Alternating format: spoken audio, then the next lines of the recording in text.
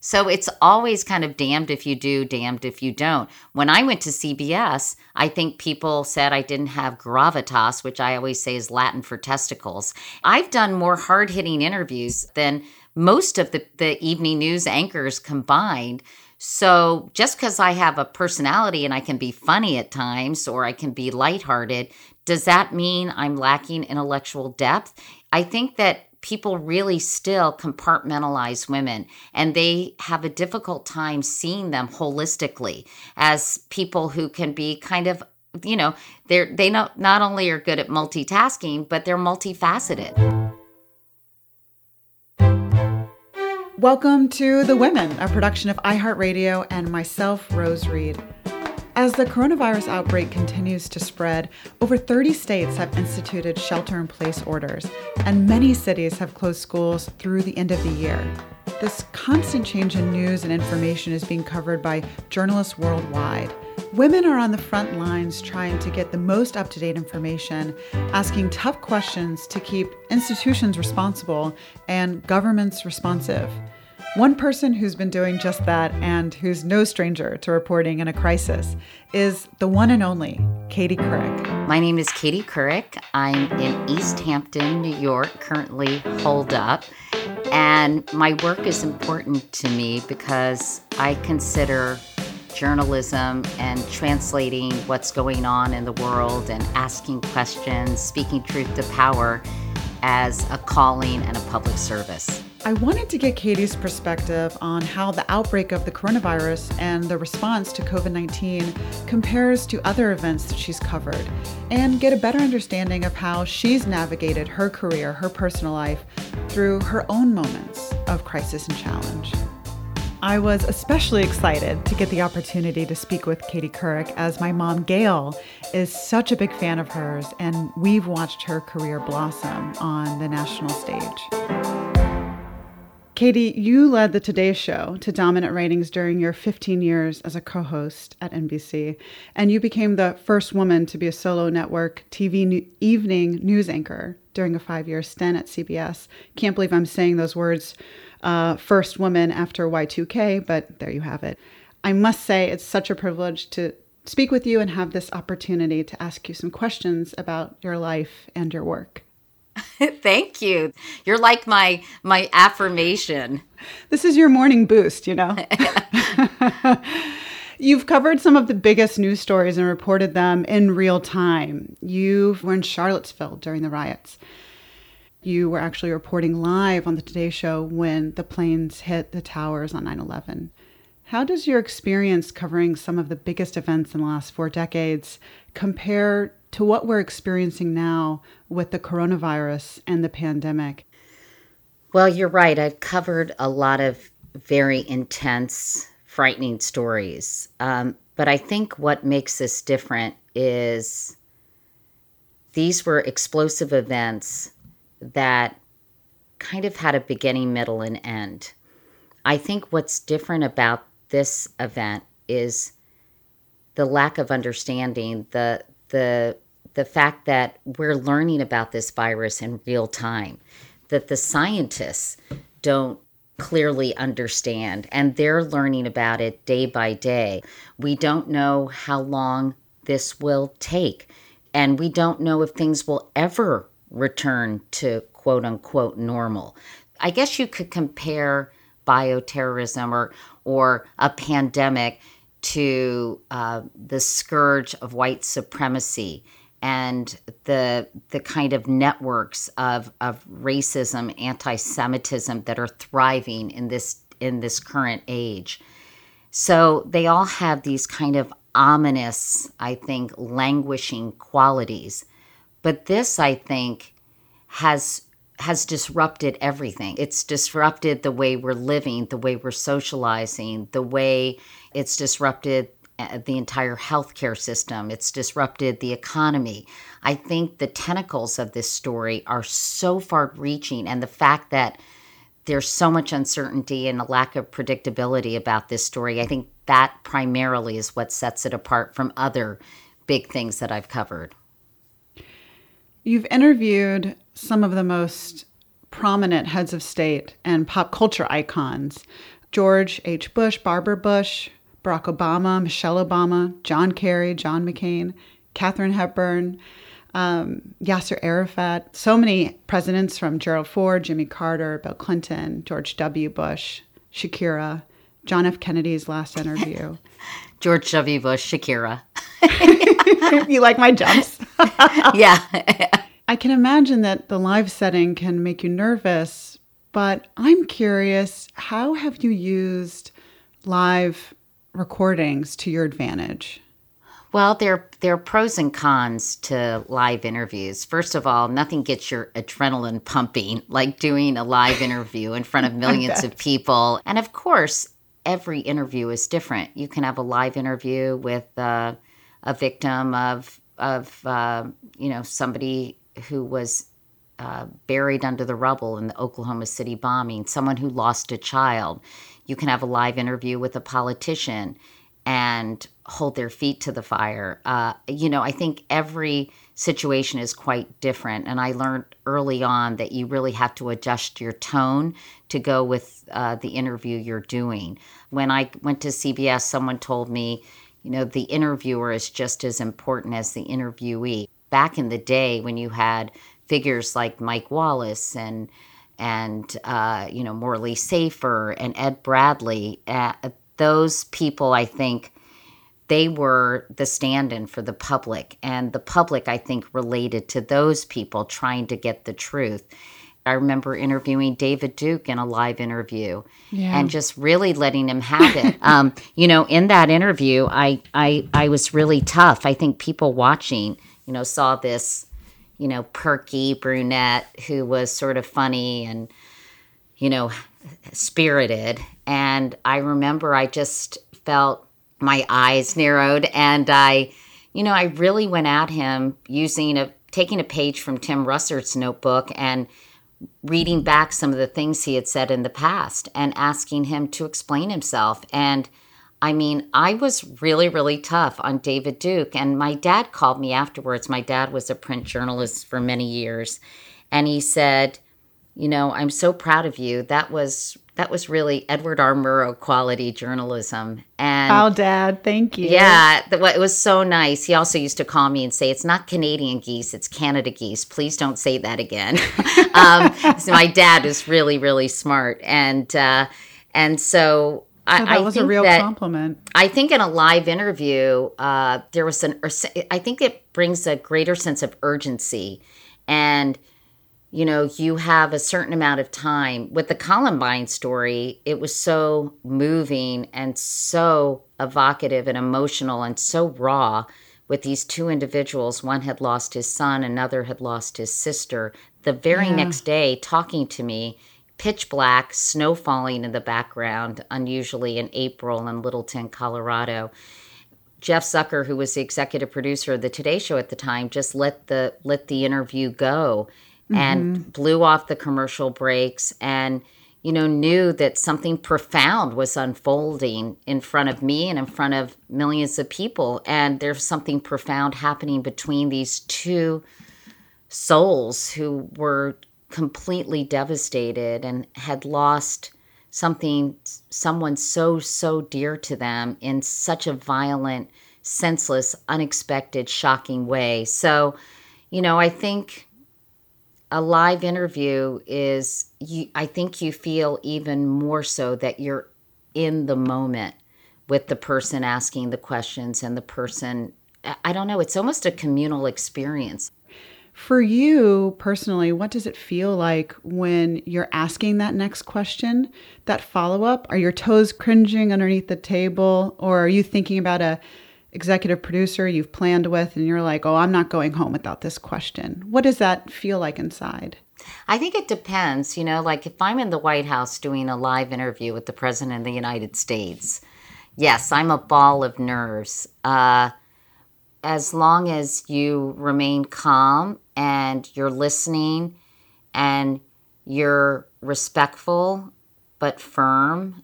And so I even when I'm writing questions, I imagine what the answer is going to be, and then I try to anticipate that and write my questions accordingly. So if somebody's going to try to get out of a an answer, I'll either keep asking the question in a different way, like I asked Laura Bush about her opinion on Roe v. Wade, and she was very circumlocucious, and I kept asking in a different way. Do you think it should be overturned? Blah, blah, blah. And she finally said she did not believe Roe v. Wade should be overturned. And I got in a lot of trouble from the Bush White House for pursuing that line of questions, because I think it was the day before the inauguration. They thought I was badgering her. And, should I have done that? Maybe not, but I thought it was an important question for women to understand. I know that Barbara Bush had sort of said off the record, or kind of as an aside, that she was pro-choice, and I kind of wanted to see where Laura Bush stood on it. And but I know that the president, George W. Bush, was quite annoyed with me, and kind of the Bush White House, I think, didn't like my questions during the Iraq War, so I kind of got blackballed. And every time there was an opportunity to interview somebody at the White House, particularly the president, Matt Lauer always was given that assignment. And I kind of felt like my bosses at NBC should have said, that's not how it works. But I think it would have been difficult, because they would have said, okay, well, we're going to go to a different network then. I think you're always balancing being hard-hitting and challenging with access, what a balance. Right? So if people get mad or think you're unfair or think you're too tough, they're going to basically just say, no. And they've got so many options, especially now. Right. Back when I was doing the Today Show, there weren't that many outlets. And now they can go straight to the public, as we've seen with Donald Trump. They don't necessarily need a journalist to communicate what they want to communicate to people. So it's a whole new ballgame out there, Rose. I want to ask you about how you've navigated criticism, and we don't have to go into this too much, but maybe just one thought on how you've handled sexism. I want to read you a quote that Fast Company wrote after your interview with Sarah Palin. Katie Couric, whom I've been critical of, turned the tide of the election with her super insightful interview of Sarah Palin. Couric's gentle but firm questioning of the governor of Alaska caught her completely off guard and revealed, as no one had before, her lack of knowledge of the issues. Though Couric is still not winning the evening news competition, she showed herself to be a much better and more aggressive reporter than the boys on those other networks. And in parentheses, like the new do, Katie. What an asshole. I know. And this is written by a woman, no less. Oh. Well, I remember Nora Ephron, may she rest in peace, writing a horrible thing about my makeup after the midterms, and saying she couldn't concentrate because my makeup was so terrible. First of all, I don't really think it was. Maybe it was her TV screen. Maybe the color was off. But it was just such a, really? Yeah.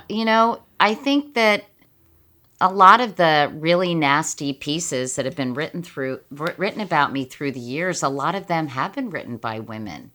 Alessandra Stanley wrote repeatedly, really. I mean, she wrote a real doozy when I was at NBC about, how demanding and difficult I was. I was demanding, but I think demanding from a woman and demanding from a man, people just, it's much more palatable. The man is considered demanding, the woman's considered a bitch.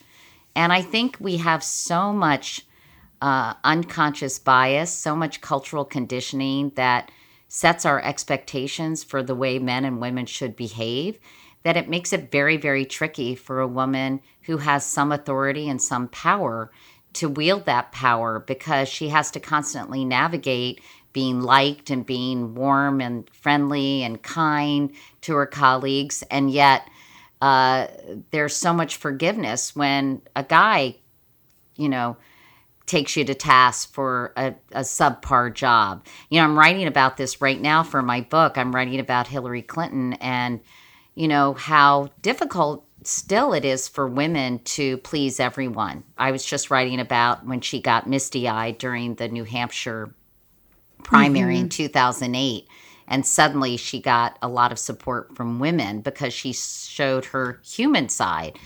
But Right. if she finally cried. Yes, and if she were too emotional, of course, you know what people would have said. Oh, God, we Right. can't put her in charge of big decisions. Women are too emotional. So it's always kind of damned if you do, damned if you don't. When I went to CBS, I think people said I didn't have gravitas, which I always say is Latin for testicles.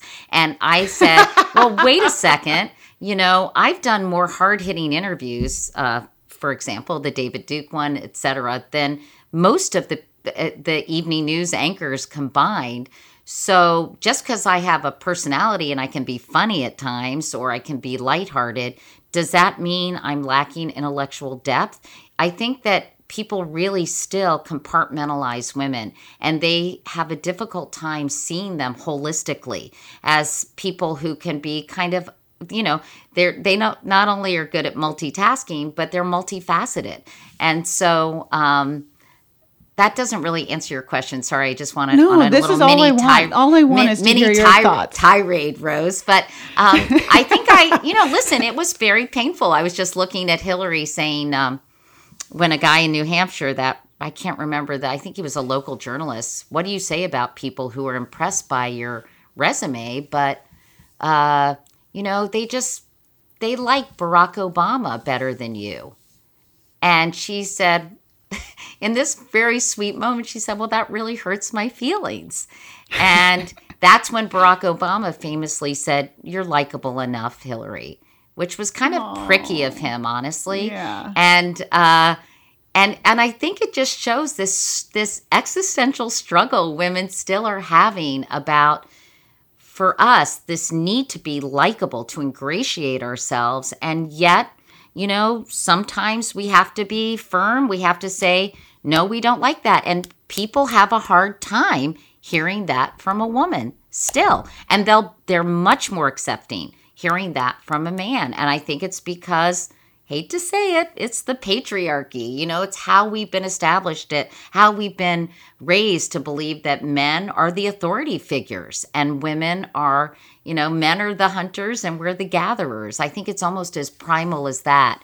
And I think the way to change that paradigm is to see more women in these important decision-making roles. And that's really why I perhaps foolishly took that job at CBS. I wanted someone to say... You said foolishly? Oh, I don't know. Maybe. I don't know. It was it was a very tough 5 years for me. We have to see these strong, powerful women so it becomes less of a novelty. And I think when I took that job, I had no idea, naively, how much sexism still existed in the world. I kind of thought, well, I was kind of the big cheese at the Today Show. I had seniority over Matt Lauer. I'd been there longer. We were very much equals, but, people accepted me as an authority figure on that show. So I thought that could translate into an evening news broadcast, but it's a more traditional audience. It's an older audience. CBS is a very traditional, was a very old boys network. And so I think I was quite naive. And that's what I mean about sort of foolishly trying to do that. I thought it would be a great opportunity to change things up and to kind of push the ball forward, but it was kind of I felt like Sisyphus. Many days I walked into that place. Katie shares what she's learned from grief and explains when she decides to play hardball in her interviews. That's after the break.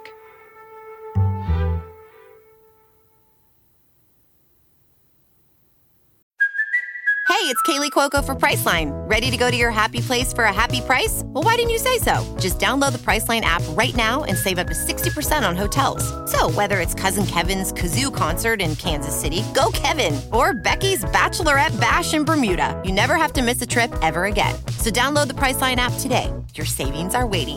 Go to your happy place for a happy price. Go to your happy price, Priceline. You know, as your own boss, how do you decide when you're going to play hardball? I saw you with Sheryl Sandberg, and I have to say that I feel like you really put Facebook's feet to the fire. And I also saw you talking with Megyn Kelly, and, you know, you didn't really push her. So when do you decide, okay, I'm going to go hard, or this is going to be fun? I think you have to kind of know your audience. You know, there's so many things. There's so many things that enter in how you approach an interview, I think. I think you're talking about the Women in the World interview I did with Megyn.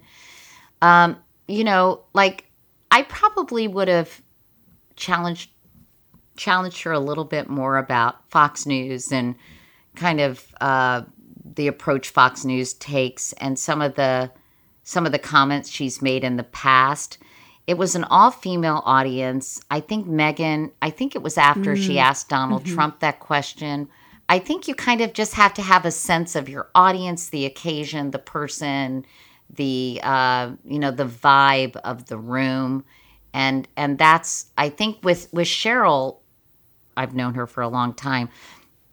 I told her, this is going to be, I have to ask some really tough questions. And she's a big girl. She knows how to handle those. But, I think Facebook deserved to be asked Facebook writ large and Sheryl individually deserved to be asked some really tough questions about how they're contributing to or potentially damaging our democracy. And this idea that they're a platform and not a media company, So I really studied everything. I think I was very well prepared about the issues, and I really challenged her. And I think because I know she's a really good, decent, fine person, and I found there was this disconnect between what Facebook was doing. Now, I think this is a case of the technology getting ahead of the morality, right? And so it's complicated, but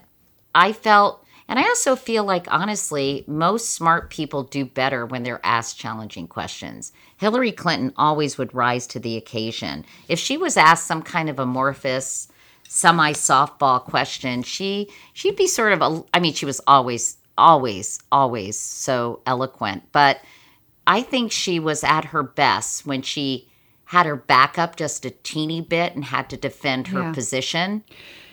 You've also said that during your time with your co-anchor for a very long time, Matt Lauer, that you, like many people after the shock and pain of hearing these kinds of allegations, didn't see that behavior in your coworker.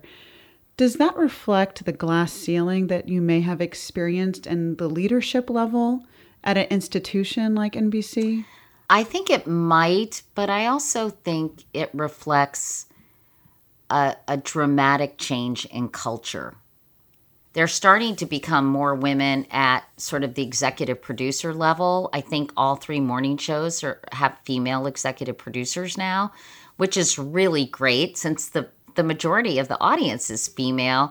Why it was kind of this male-dominated leadership structure for so long is insane and ridiculous and insulting. So I'm really glad that's happening. But when you talk about sort of the leadership, the administrators, for the most part, the tippy top people who really can establish a culture, who can really kind of be a symbol of, I think, the moral center of an organization are still men.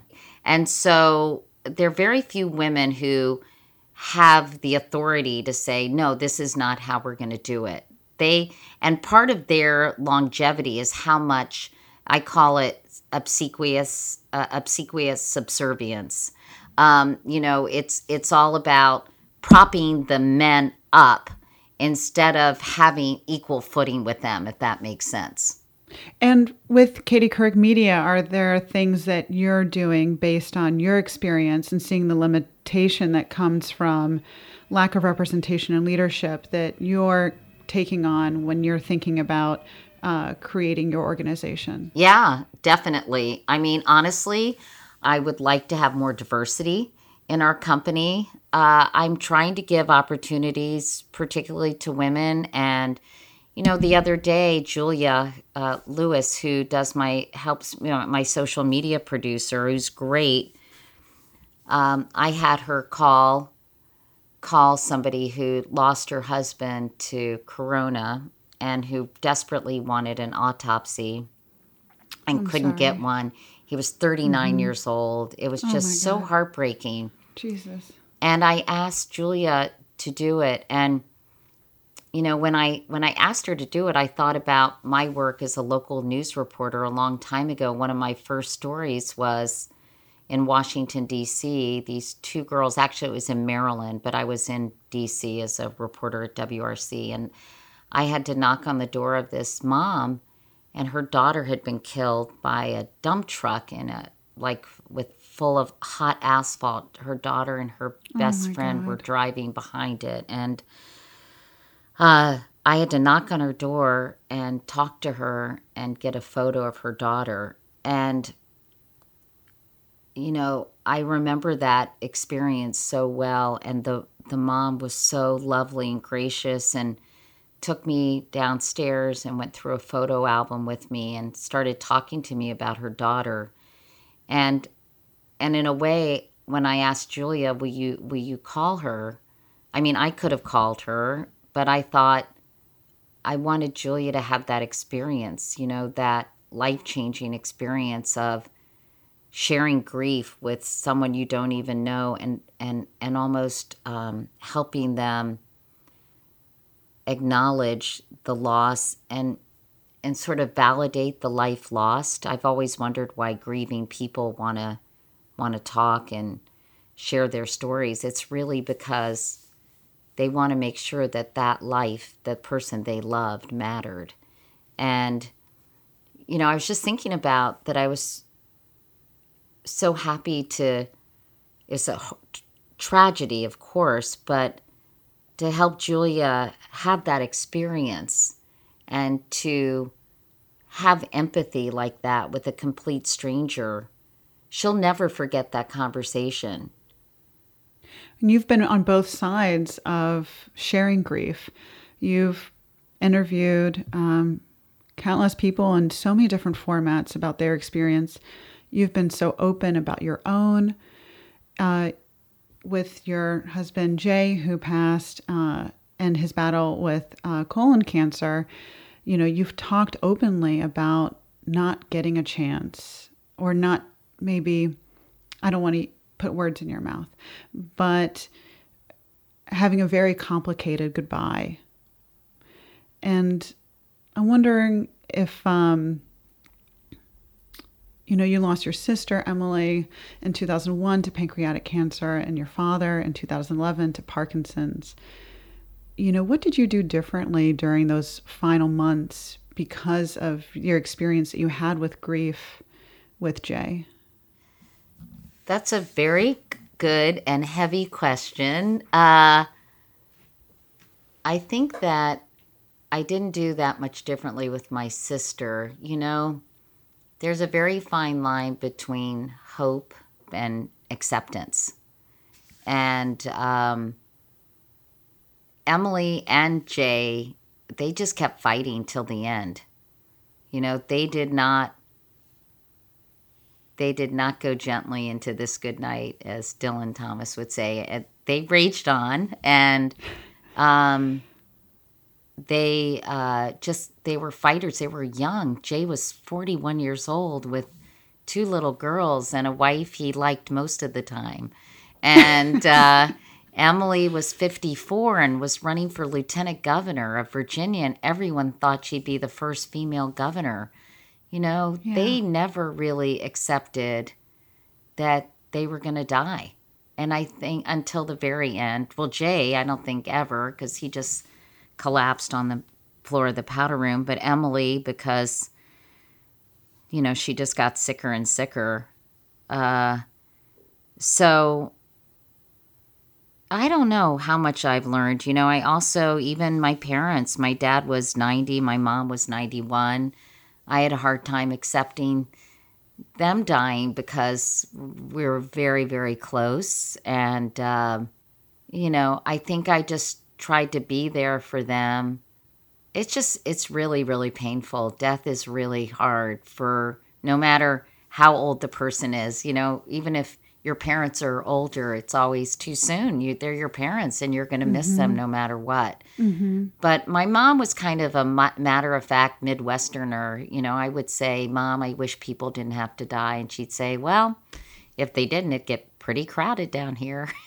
And, I was with my parents when they were dying. It was very hard for me to accept. So I don't know what I've learned. I've learned, I guess, to just love people as much as you can, as long as you can, and as hard as you can. So, and I remember my minister, I'm not super religious, but I go to church sometimes. I like sort of the community of it. He said, those who love deeply grieve deeply.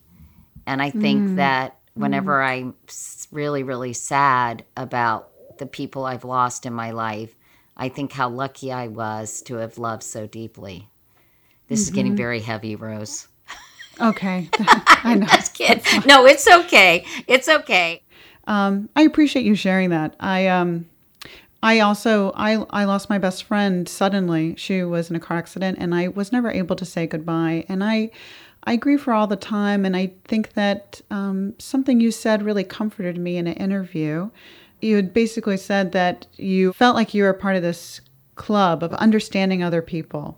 I feel that those, like you said, those who love deeply grieve deeply, but those of us who grieve, we are so connected to this beautiful matrix, this incredible seesaw of life. I feel like after that, I took every opportunity that I could to travel, and no matter how much, no matter how much money it really is. I mean, I will really live life on the edge in a way just to really soak in those moments of joy. Yeah, well, that's a great lesson to learn from grief, right? To appreciate your friends and to tell them when you can how much you love them and how much they mean to me.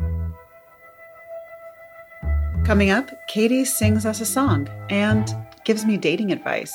That's after the break.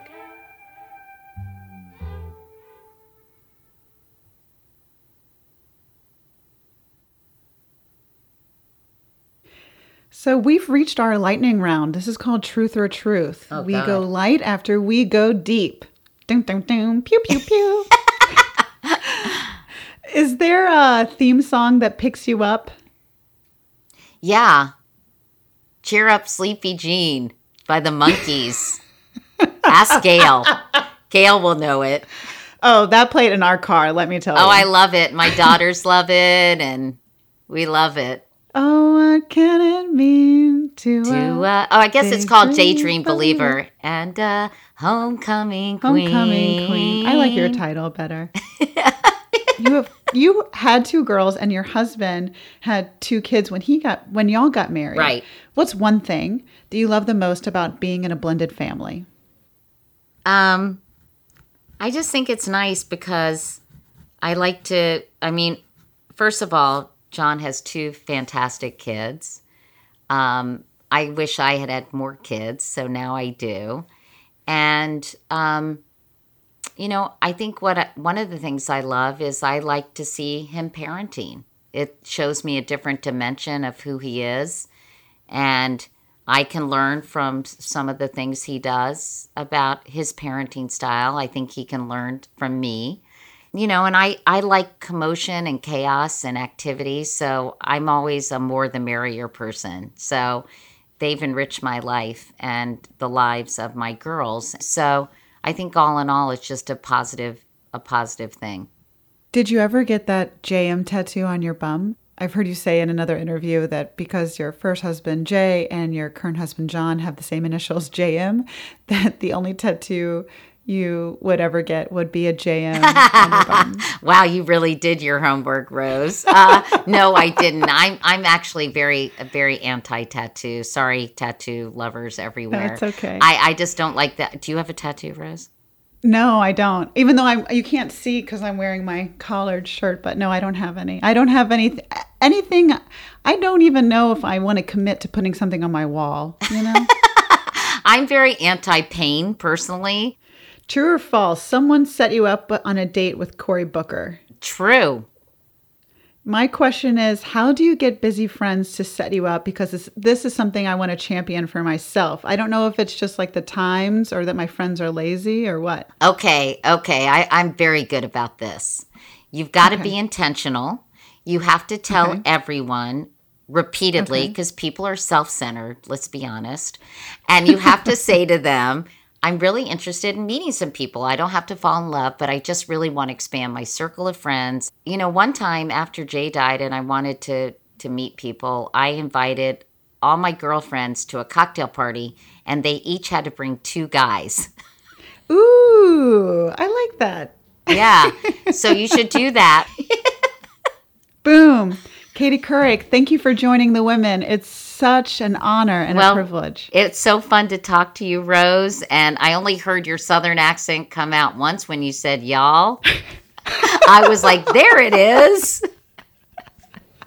But it was really fun talking to you. Thank you, by the way. I really appreciate that you put so much work in preparing for this interview. So thank you, Rose. That means so much.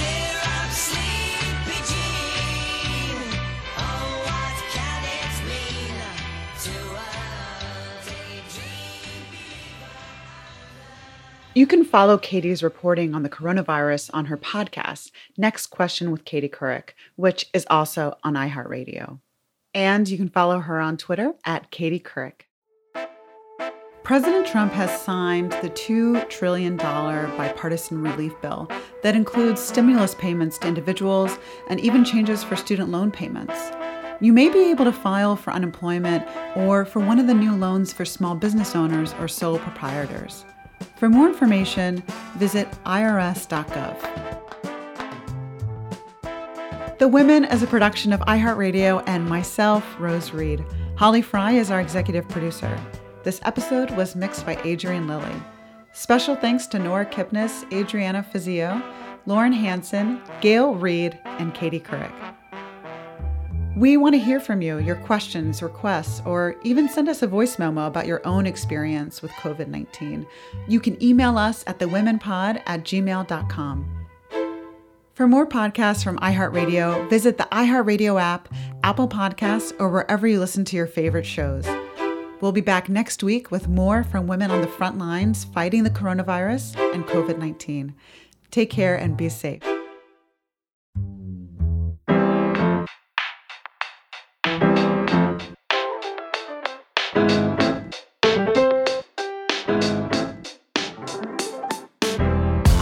I wrote like a country song. I'm so weird, by the way, Rose. I wrote a country No, song. This is all on brand to me. Dep, country, pop. This is the Katie Couric brand. I wrote a song. I'm so random. After Jay died, called "If I Only Knew," and all the opportunities, all the missed opportunities, all the stupid, like if he put his hand out and I'd kind of blow him off, or that I didn't tell him how great he was, or that I got miffed at stupid stuff, and all the things I would have done differently if I had known our time together was finite. Sadly, no one wanted to record it. What? We got to change this, Katie. Don't you think that would be a beautiful song if I only knew? I don't know. Oh my God, yes. It screams Grammy all over it. Don't you think, Rose? Grammy, or, I'm just going to go out on a limb here and say Oscar, song of the year for a feature film. Well, then we have to write a movie, Rose. That's a tall order, but who knows? Katie Couric Media. Nothing's stopping you.